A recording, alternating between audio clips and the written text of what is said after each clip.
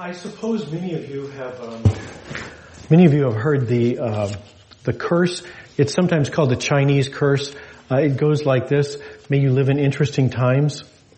And then the full strength version is, "May you live in interesting times and attract the attention of important people." And it's an ironic curse. It's actually, according to Wikipedia at least, there's no evidence that it comes from China. It is just attributed to China. I think when we make something up, we say it's those people over yonder. So that curse is an ironic curse. Obviously, it's a lot safer to live in boring times. But if you get through it, then you can look back and see what's interesting. So we're gonna start a new series of messages this week, looking at the life of Elijah, because he's somebody who lived in interesting times, and he did attract the attention of important people. So that's what we're going to be looking at over the next couple of weeks. And this Elijah guy who lived in these interesting times, he is called the greatest of Old Testament prophets. So in Jewish commonplace language of the first century, Elijah was a shorthand for basically half of the Bible. The first half, or the first part, was the books of Moses, the 5 books of the Torah, and they were called Moses. And all the other prophets were just kind of lumped in under the heading of Elijah. So you could refer to the Bible simply by saying Moses and Elijah. That's how big a prophet he was. In the book of the prophet Malachi, God promises to send Elijah back before the coming of the great and terrible day of the Lord. So it's this, of all the prophets, not Ezekiel or Hosea, but Elijah. So he is the greatest of the Old Testament prophets, and yet he's a curious figure, because why? What did he do to make him the greatest of Old Testament prophets? I'm not disputing it. I'm just saying it seems odd. He's only in 2 books of Scripture, the first and second book of Kings. He's barely in the second book of Kings. And he's only in a total of 4.5 chapters of those 2 books. If you compare that to the prophet Isaiah's got 66 chapters, okay, in just the 1 book of the prophet Isaiah. The whole story of Elijah fits into 120 verses. The book of Isaiah has 1,200 verses. So why is he the greatest prophet? There are minor prophets whose story, or whose book of prophecy, people like Hosea or Zechariah, whose books are actually longer than the story of Elijah. So why is he the greatest Old Testament prophet? And I think part of the answer is he did live in interesting times. But we're going to be exploring over the next several weeks the other reasons for the answer to that question. What makes him the greatest of the prophets? But what I want to do today is just set the table, just to kind of get the sense of where we're headed, to introduce the cast of characters and kind of get the lay of the land. But there will be an answer to one question, at least. One question we're going to see the answer to right away that we learn from the story of Elijah is, when should you try to change things?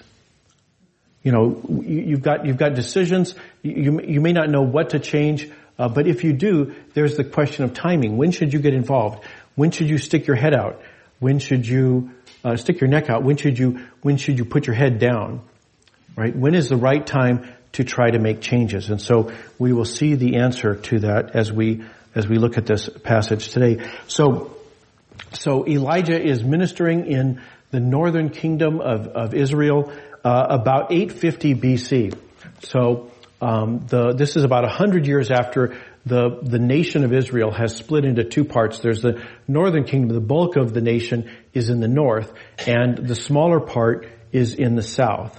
And so the southern part, because it was smaller, it got the name Judah, and the rest of it kept the name Israel. So he is ministering in the northern kingdom, where the most of the people are. And despite it being the biggest nation, or the biggest part of the nation, the biggest kingdom, there we go, the biggest kingdom, it's not very stable. It's been around for about 100 years at this point, but there's been several changes of government. There's been 4 coups d'etats, right? There's been a series of these ambitious generals who've taken over the country one after another. And in fact, as we are introduced to Ahab, we're going to find out he is the son of one of those generals. So that's what's been going on. And the country is not stable really in the way we would expect a country to be, but also the rulers it has had have been very bad. The Bible has been very clear that from the very first all the way to the most recent, they've all been bad rulers. And the reason for that, we will see, has to do with the religious practices of those countries. So we'll look at the story starting in verse 16:29. So we read, Ahab rules Israel.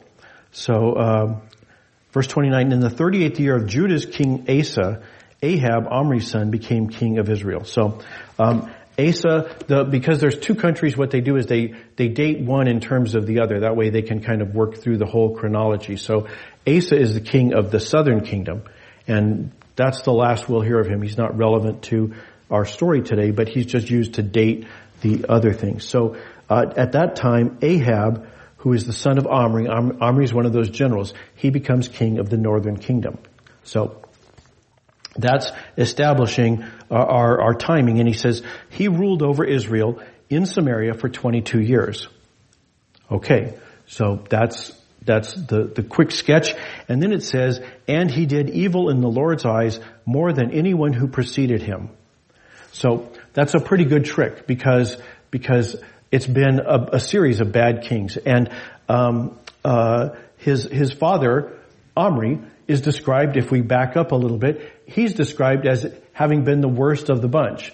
And so his son now tops his record. So in verse 31 it says, Ahab found it easy to walk in the sons of Jeroboam, Nebat's son.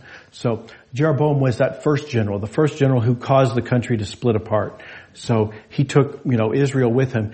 And he was considered bad because what he did was, he said, I've got a nation, I've got a chunk of a nation, and the temple of the Lord is in Jerusalem in the southern kingdom.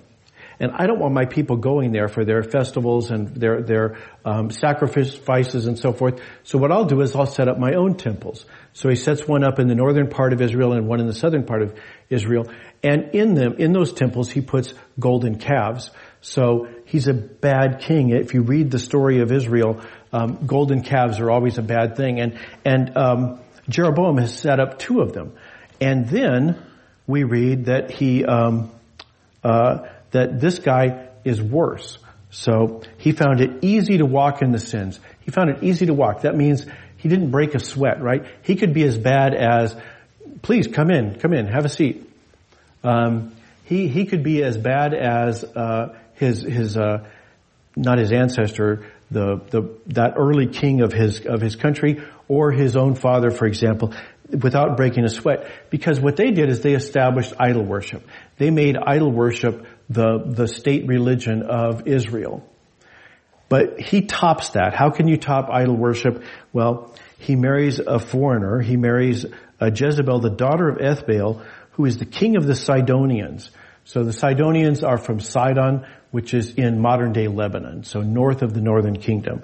So he marries into that family. He marries this Ethbaal, who is the high priest of Baal, who then took over the government there, and his daughter Jezebel is the one that Ahab marries. And sure enough, now Ahab starts worshiping their God. So we read, he served and worshiped Baal. He made an altar for Baal in the Baal temple he had constructed in Samaria. And by the way, he also made a sacred pole for Ashtoreth, a Canaanite goddess. So he has now gone from idol worship to introducing false gods. So this is even worse. He found it easy to do the first. Anybody can do idolatry, but I'm going to top that. I'm going to add in the worship of these pagan gods. So as a result, he did more to anger the Lord, the God of Israel, than any of Israel's kings who preceded him. And then the tail end of chapter 16 is just kind of this odd little remark. It says, Hiel from Bethel rebuilt Jericho. So Jericho is, according to scholars, it's one of the oldest cities in the world. It's been, they found like 29 layers or something of Jericho down through the ages. And what they're talking about here is that he refortified it. It's in the southern part of the northern kingdom. So he wanted a fortress city, kind of at the bottom of his country so that he could then, be safe from and conduct operations against the southern kingdom. So he says Jericho's in the right spot, and maybe he persuaded Hiel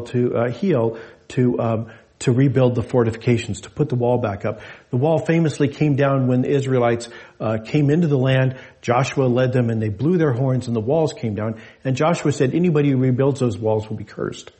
So Hiel has done that. Maybe he had sanction from Ahab. We don't know. It just mentions it. It doesn't say what's up with that. And it could be that Ahab has supported it, that Ahab has actually paid for the materials and so forth. Or maybe it's just saying, the world is going to the dogs. Everything that used to be right in the world is now just going downhill. There's these messy situations. There's people like Hiel who are building things that they should know are cursed. So we don't know why this little remark is put there, but it's essentially saying, if nothing else, it's saying the world is a mess. The world has become a mess because of this bad behavior of Ahab and his predecessors. And I think that's the place where we can connect with the story, right? We don't have kings and so far, we haven't had any military takeovers of the country, but, stay tuned. Stay tuned. We never know what might happen in 2024. But we haven't had any coups d'etat, right? Our generals generally do what they're told, as opposed to taking over. So that's not really a place we can connect. But what we can connect with is that sense that things aren't what they should be. The world is a mess. That maybe it's not rebuilding foundations of Jericho, but it's the problems in the world. We live in Anchorage, right? Anchorage, Alaska, and we have homeless encampments all over this town. We have people living outdoors in Alaska. And not only that, they're not just living outdoors, but a great number of them have untreated mental illness or untreated addictions. And we just think, well, the world's a mess, right? And the question is, when should we do something about the mess in the world? You've seen the news this week, the little girl, or the child, who was shot in across town as part of that shooting. The world's a mess. People shouldn't be getting shot anywhere, but especially not children. The world is a mess. And the question for us is, when do we do something about that? When do we say, well, look, I need to try to make a difference. I need to try to change things in this world. And, it's not just the world. Maybe it's our job. Maybe we say, I'm concerned about the safety in this job, that there's unsafe conditions, or maybe there's unethical practices going on, maybe even illegal practices. And we have to ask ourselves, when is it time for us to try to change things? We have messy families. And if we're honest, we have messy lives. Some of us have very messy lives. We've got messy finances. Our health is a mess. Our sexual expression's a mess. Our use of substances is a mess. And some of us, it's like, no, I don't have any of those problems. I'm just unhappy. I don't have those problems, but I'm just miserable. And the question is, when should we try to change these things? When should we try to change our life, our family, our community? Well,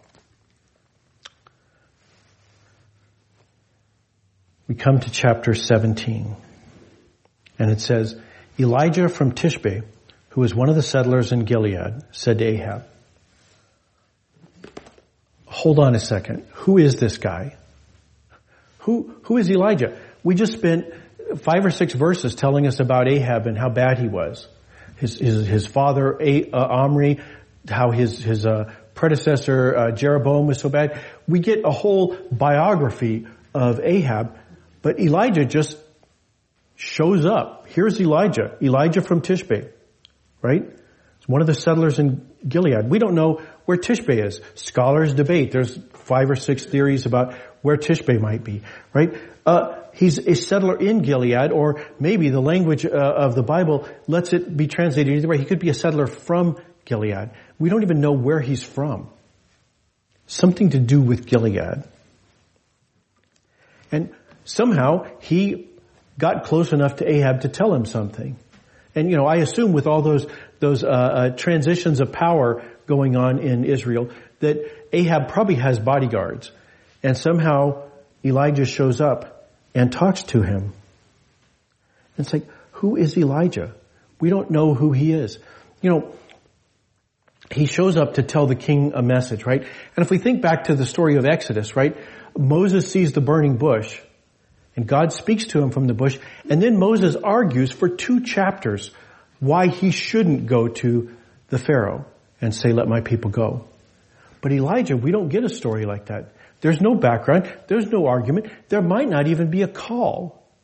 If you think of the stories of the prophets, oftentimes we see that, Samuel is a little boy sleeping in the temple, and he hears God call his name. And God keeps calling his name, and finally he says, here I am, Lord. I've heard you calling in the night. Or the story of Isaiah. Isaiah is in the temple and he sees a vision of the Lord high and lifted up and surrounded by the seraphim who are calling to each other, holy, holy, holy is the Lord God Almighty. Heaven and earth are filled with his glory. And he hears God say, who shall I send? And he says, send me. But we don't get backstory. We don't know where Elijah comes from. We don't know, did he even get a call? In fact, we don't even know who his father is, right? We know who Ahab's father is. We know who Isaiah's father is, Amoz. Hosea's father is Beeri, right? We know who the fathers of people are. We know their lineage. We don't know Elijah's lineage. And we don't even know if he's Jewish. Because he comes from Gilead. He could be from he's from the other side of the Jordan River. We don't know his background. We don't know anything at all about Elijah, except that he showed up and he said to Ahab, as surely as the Lord lives, Israel's God, the one I serve, there will be neither dew nor rain in these years unless I say so. He says, there's going to be a drought, and I'm the only one who can change that. This is a direct challenge to Ahab because this is an agricultural society. If there's no rain, there's no crops. If there's no crops, there's no taxes. If there's no taxes, there's no army and no bodyguards, and you are in a very precarious position, Ahab. It's a challenge directly to Ahab. But it's more than that. It's a challenge to Baal, because Baal is a storm god and a god of fertility. And if there's no rain, there's no storm, there's no rain. And if there's no rain, it doesn't matter how fertile the ground is, nothing's going to grow in it. So Elijah shows up and he challenges the king and the king's God. And then, only now, then, Elijah is fully committed. And now, we read, then the Lord's word came to Elijah. And he gives Elijah these instructions. He says, go hide in the ravines near the river Jordan, right? Ahab's not going to find you there. And he's probably not going to look because there's nothing to eat, but it's okay. I'm going to send you a black feathered DoorDash.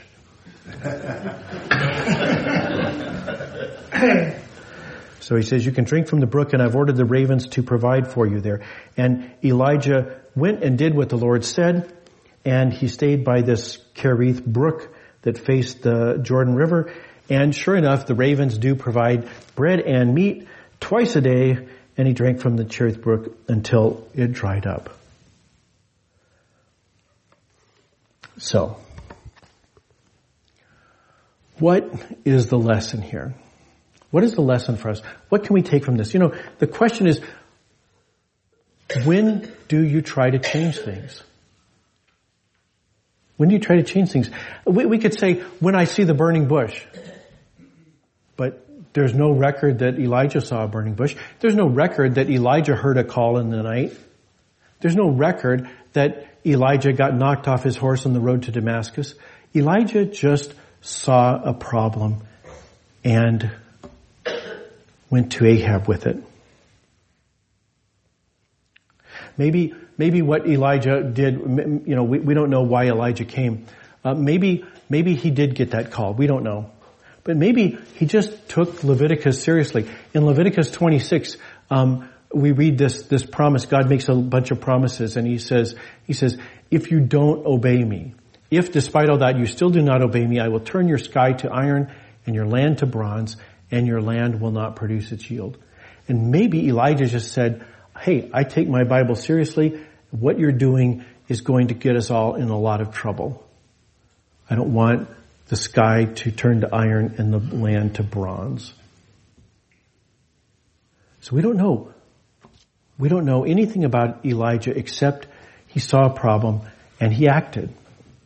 He believed that it was time to change. He believed that a change was necessary. And he acted. He didn't simply believe. He did something. And we can do the same thing. We can do that in our own life. We can say, I believe change is necessary. And I'm not going to wait for God to call me. I'm not going to wait for some sign that will tell me now is the right time. I'm not going to try to time it. I'm just going to do it. I mean, the sneaker commercial, right? As soon as you know that it's time, as soon as you know that there's a problem, that's a great time to act. That's what Elijah does. And like I said, we don't know. They could just be skipping the details, but, they gave us details of other people. Why not Elijah? Maybe they're skipping details, but maybe they're not. What I do know for sure, though, is Elijah was an ordinary person. There was nothing that stood out about Elijah at all. And the reason I know that isn't because I'm guessing. It's because the New Testament tells me that. In the letter of James, James says in so many words, Elijah was a person just like us. And if Elijah can go to a king based on a conviction that something has to change, we can deal with the change in our own lives. We can say, yeah, something's got to change, and we can act on that. So when should you try to change things? When you are persuaded, when you believe that change is necessary. And if you act on that, that's when you should start watching for ravens. The amazing thing about the story of Elijah is that God is angry. And then God says to Elijah, let me help. I'm going to guide you so you'll be protected, and I'm going to provide for you. I'm going to provide ravens for you. So act, and then watch for ravens. Because God may give you help from unexpected quarters. Amen. Let's pray. Heavenly Father, help us to be like Elijah. To go into situations that we believe need to be changed. Not because we got a perfect timing or because we had a vision on the road to Damascus, not because we heard a burning bush, but simply because it needed changing. Lord, help us to be honest with ourselves and know the places in our lives and in our community that need change. And then give us the courage to know that if we step out in faith, ravens will follow. We ask this to Christ our Lord. Amen.